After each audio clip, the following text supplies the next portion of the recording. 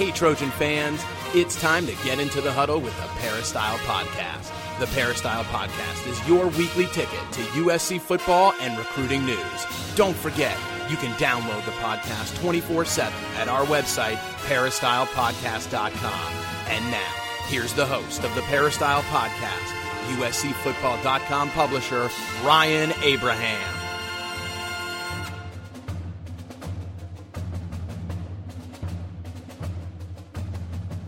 Hey Trojan fans, welcome to a very special edition of the Peristyle Podcast. We are joined by USC linebacker coach, recruiting coordinator, and associate head coach covering defense, Coach Peter Sirmon.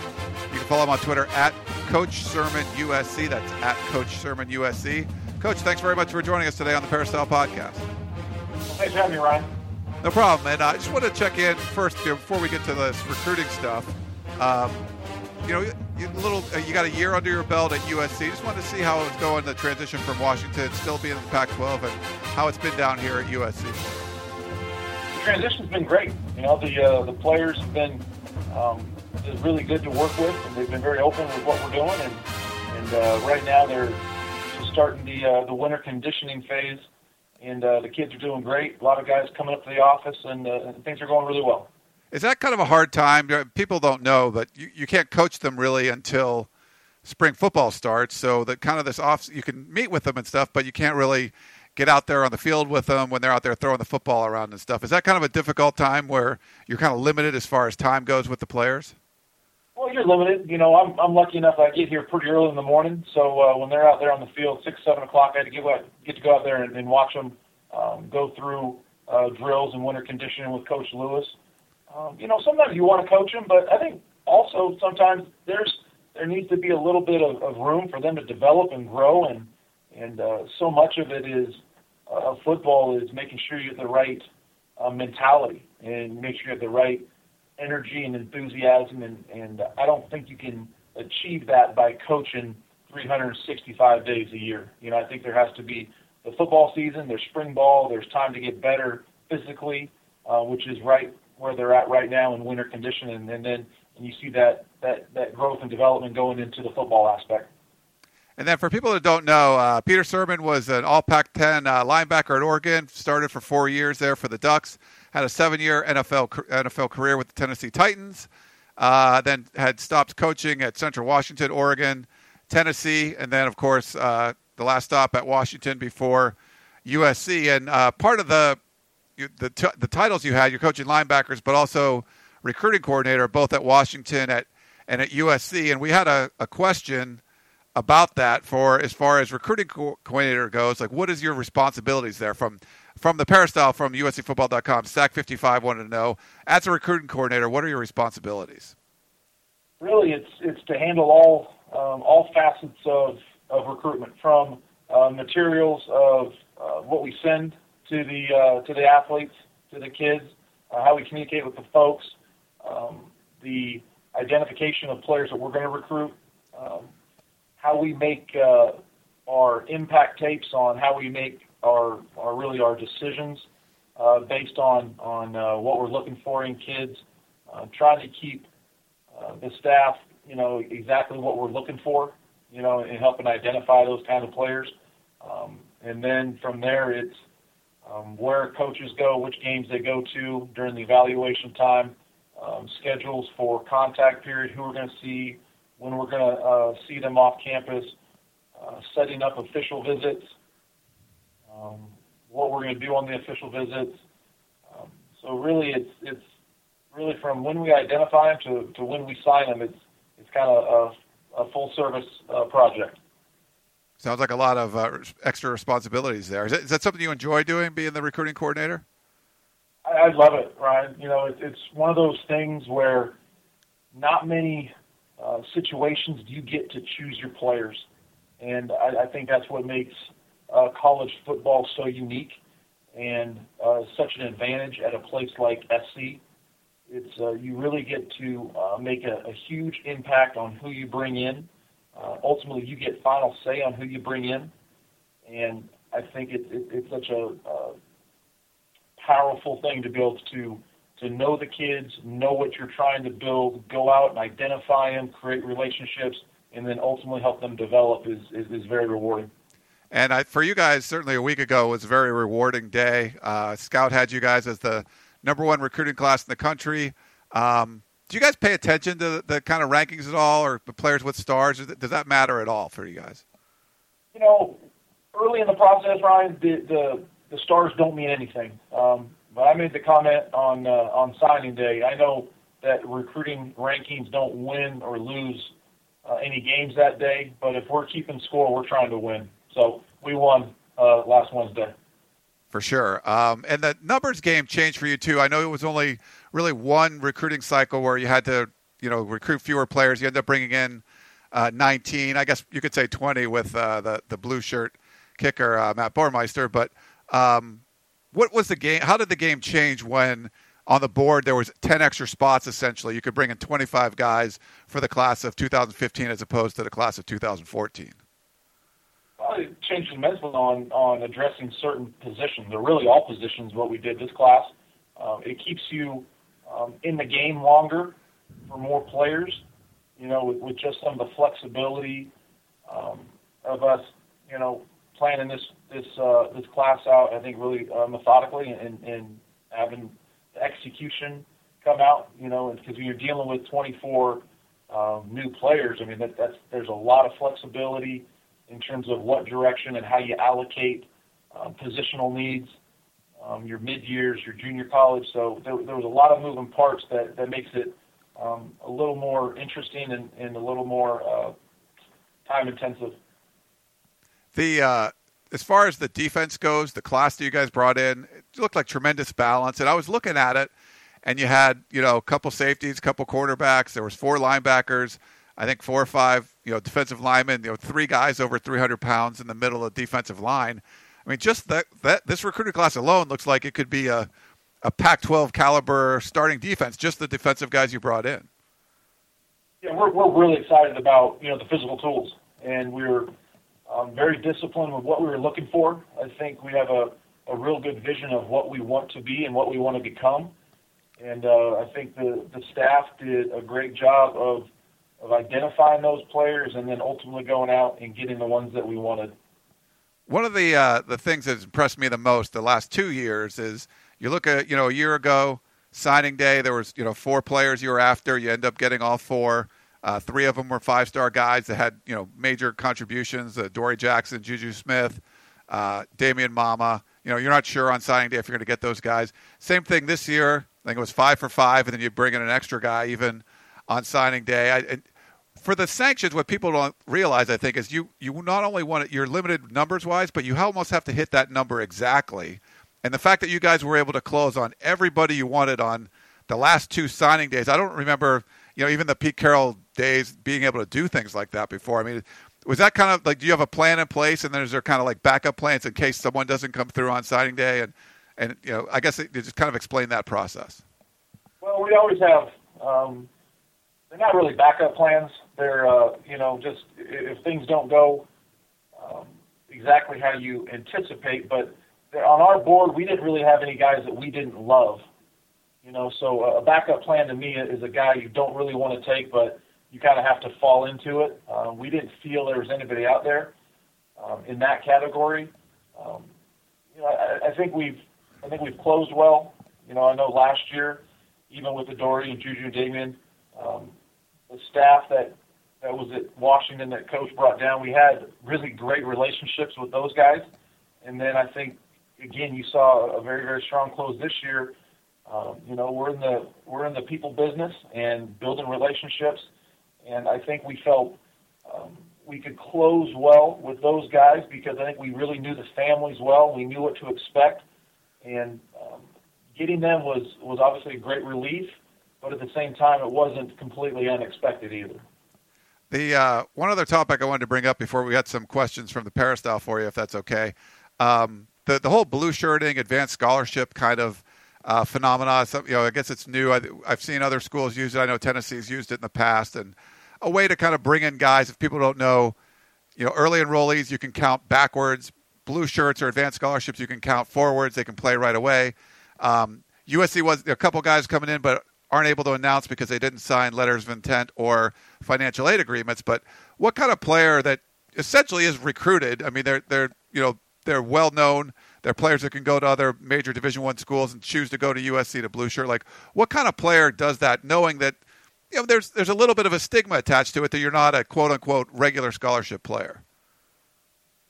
Well, I think that's going to be, that stigma will only come outside the building, right? It's the players that are choosing to do this. They have such a strong desire to be part of SC. And guys that we've identified that can really help us. And I think we have a great advantage being this in a large metropolitan area, that these kids, you can technically say for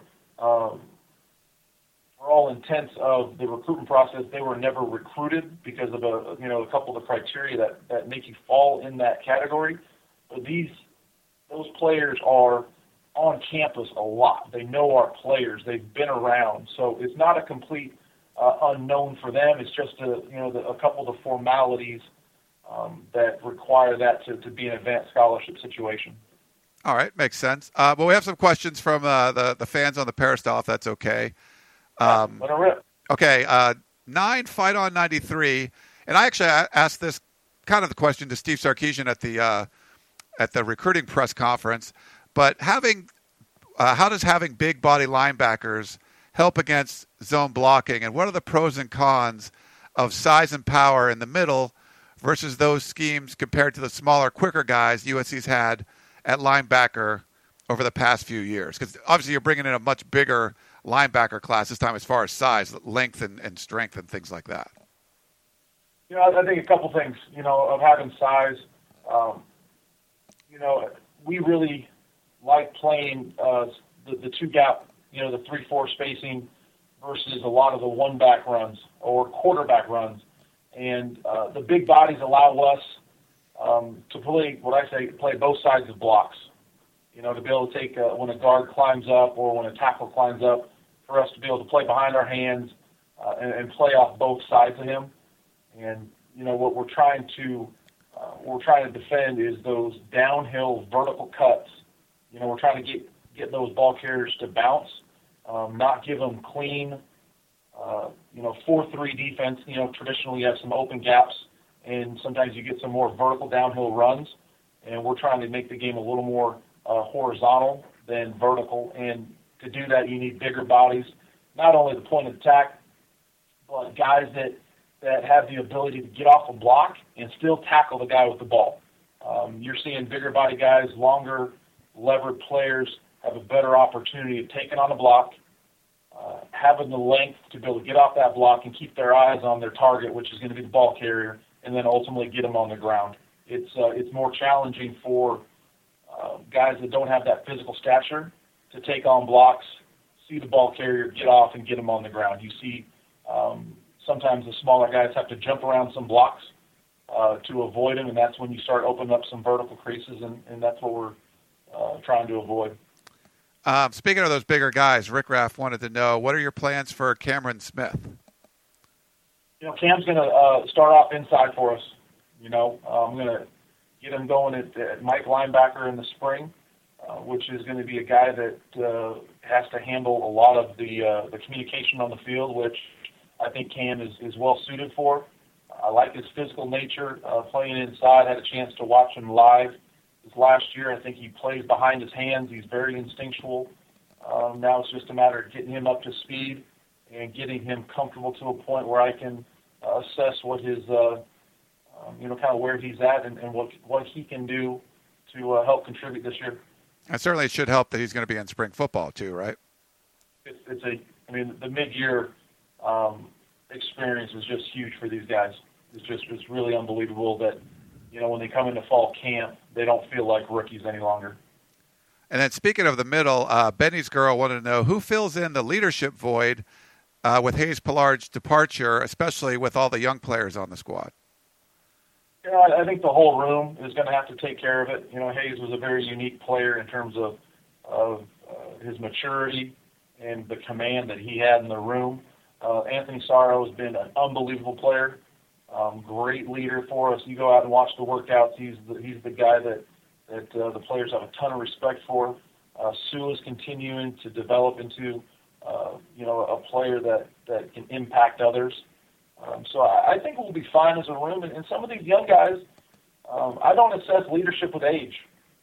I think a lot of the times leadership is thought of on who's the oldest guy, who has the most experience. I think leaders can come in a lot of different age groups. Juju did a great job asserting himself and ended up developing into a leader as a true freshman.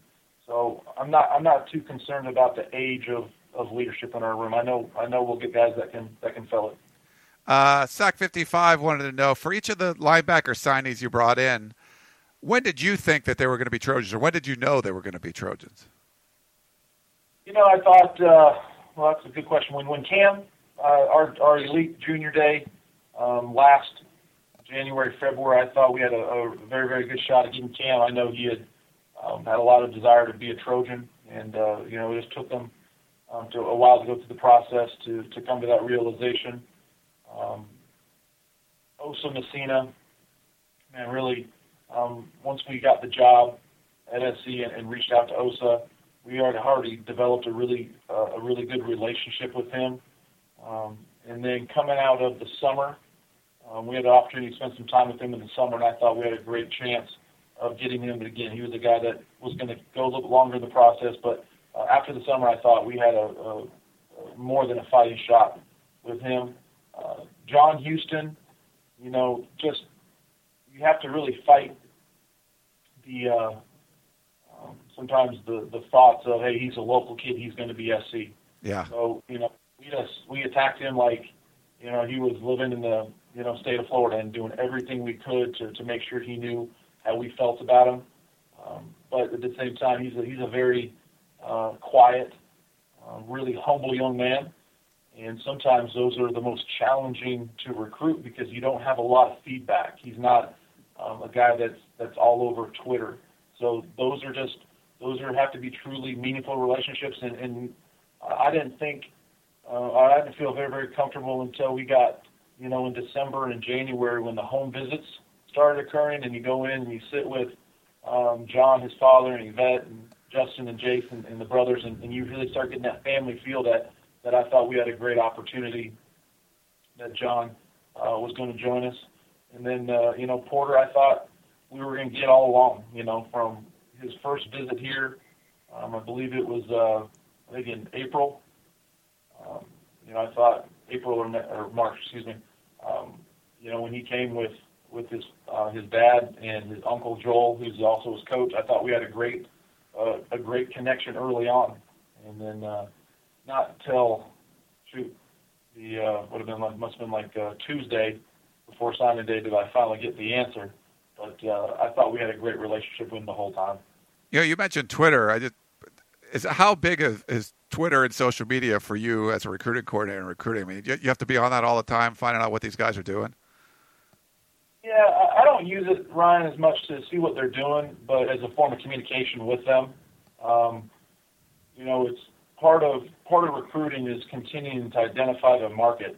Where are those guys going to be? How can you reach them? And what we're doing right now, recruiting-wise, we're not sending out as much mail as really every other school in America is. We're changing philosophy and creating infographics and sending them via social media.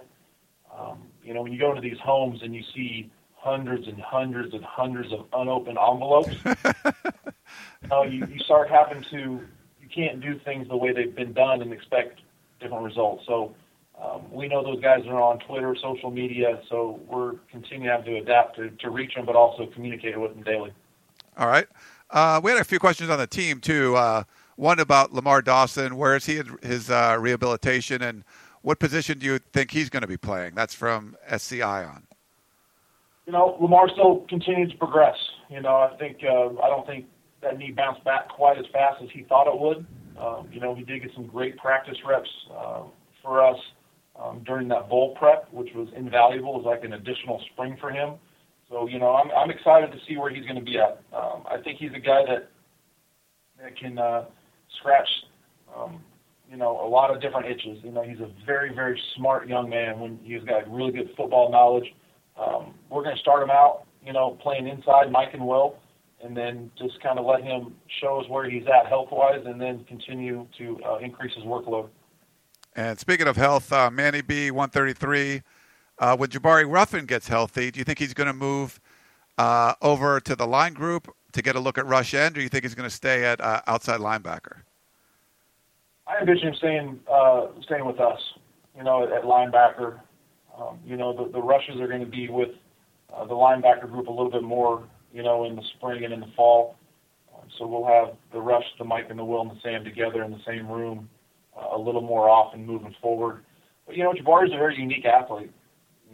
He's got that size, but he's also extremely, extremely athletic. That, we have no issues with him playing that Sam linebacker position. But he also has enough tools and has shown in the past that he can do a great job of playing rush. So I think he's the guy that we'll see how he's feeling, and probably have some good conversations about where we think he can best help us, and then include him on what his desires are and how he feels he can help us as well. And one of the guys you brought in last year, the question is, how is Lajuan Buddha Tucker progressing, and which linebacker position do you anticipate him going to play? Buddha's doing well. He did a good job for us on service team last year, which I think was good for him to get acclimated to just the college setting, to develop physically. He's been good in the weight room. I think he's moving better when I get a chance to go watch him out with Coach Lewis. So I'm excited, kind of where he's at, and I think his frame of mind is the right way of he understands the challenge of playing college at a big-time program. It's not, you don't just come in and show up in the morning and go out there and play great. It's a way of life, it's a mindset, and it's a whole pattern of studying, preparing, and then executing. I think he's going to play, he'll play inside backer for us. I think he's going to play the Mike Will positions. He could pop outside, I think, and play some rush. He's got nice length, and he's got some good natural strength when he strikes blocks. We get this question a lot, so it'd be good if you could shed some light on it from Yan Man. What does Quentin Powell need to do to show the coaches that he can earn more playing time? Quentin's a good player for us. He just has to show more consistency. He has to be a guy that just continues to develop that side of his game. I think it was a huge honor for him to win the Special Teams Player of the Year. It was extremely productive for us in special teams, and that, by no stretch of the imagination, I think, in my opinion, that's something that's overlooked. He was a great team player, moved around a lot of different positions, and continues to play his butt off on teams. But he's a guy that continued to be consistent. We'd like to see him put on a little more weight. I think he's almost 210 right now, so he's put a lot of effort in gaining some weight, and then I think we'll have a good spring. Yeah, Dan Weber just did a story with Becky Tremblay. I believe I said her name right, but they showed the different menus that these players have. There's weight gainer menus, there's weight loss menus, there's maintain menus. I think there's a different one for walk-ons, but he was certainly in that kind of weight gainer category. But it's really interesting what the kind of science that goes in behind each player and what their menu has to be, considering what they want to do to their body. Yeah, it is. And, every body is unique, and he's a real lean cut, high metabolism, body. And it's for some of those body types, it's just a real challenge to put on weight when you're going out and exercising and burning the calories that these guys burn. So he'll do a great job, and he'll have a good spring, and we're excited about what he's going to do next year. For Sua Craven's question, I'm sure you always get these. Going into the season, how do you think Sua Cravens would be used differently this year? That's from Pablo F. I think we're going to continue to develop Sua where he's at. I think from that position, he had, was very, very impactful in the run game, had a lot of impact, sacking the quarterback. We put him in some very stressful pass situations, and he just continues to make plays. So I think that's a position that he'll continue to play at. I think he can have a huge impact on our success. And, in some of those other situations, in true nickel situations, you saw him later in the season go inside and play some inside linebacker and nickel. He went in and played our will linebacker position, and that's something that he's got to continue to develop at. But, he's a guy you want on the field every down. We got a couple more if you have a few minutes, if that's okay. I don't want to keep you from all your duties. You got to get ready for spring football. Fiesta Hobbit, that's an interesting name. Are you a bigger proponent of physical practice with live tackling to simulate game action, or less physical with more teaching time, or maybe a combination of both? I think there's a combination of both. I think there's always the appropriate time with what your practice emphasis is, what you're emphasizing in the meeting room, and how you're emphasizing what you do in the meeting room to what you do on the practice field. I think there has to be a continual emphasis if you want to see results. The kids and players they'll answer the bell if you're consistent with what you're asking them to do. So I think when you're talking about teaching tempo, live tempo, it's all based upon what the emphasis is. Because you can't emphasize everything. You have to be mindful of that and understand, okay, what I emphasize, I'm going to get results. So what am I going to spend time with in terms of getting those results? So I think there's a good blend. And then what time of year? Is it late in the year? Is it early in the year? Is it spring football? So I think there's a time and place for both of those. All right. Tarek wants to know, will we see a more attacking USC defense in the fall? Yeah, I think we will. We've had some real good conversations with the defensive staff, and I think that's something that, as we continue to develop a mindset and feeling comfortable with the guys that are going to be going after the quarterback and guys that are going to be covering, I think you'll see a more aggressive defense. And then one last one for you, Blitzen Hut. Would you kindly ask Peter to name 3 of his favorite linebackers of all time? Oh, man. When I was playing, I played with a guy that I thought was a heck of a player, Keith Bullock. Came out of Syracuse in the class of 2000, played with him when I was at the Titans. Was a phenomenal player, very durable, playmaker, really a guy that could make every play and play in every situation. He could play physical, he could play finesse, he had a lot of tools. Just growing up and watching pro football, a guy that always stood out was Junior Seau. Just obviously he was a great player, but the intensity and the excitement he played with was truly remarkable. And I think still to this day, there's not many like him, and there hasn't been many since. Just that has that energy you can feel watching him on the TV. And then right now, probably a guy I enjoy watching is the player at Carolina Panthers, the Luke Kuechly, the kid from Boston College. Yeah. He was really developed, I think, into got every tool that you could want to be to NFL linebacker. Well, great stuff. So, Peter Sirmon, he's the linebacker coach for USC, recruiting coordinator and associate head coach on defense. You can follow him on Twitter at Coach Sirmon USC. That's at Coach Sirmon USC. Thanks so much for carving out some time here. I know you got a busy schedule heading in and getting ready for spring football, but thanks very much for joining the Peristyle Podcast. All right. Thanks, Ryan. Take care. All right. Thanks, Peter Sirmon. Everyone else, thanks for tuning into the podcast. We will talk to you next week.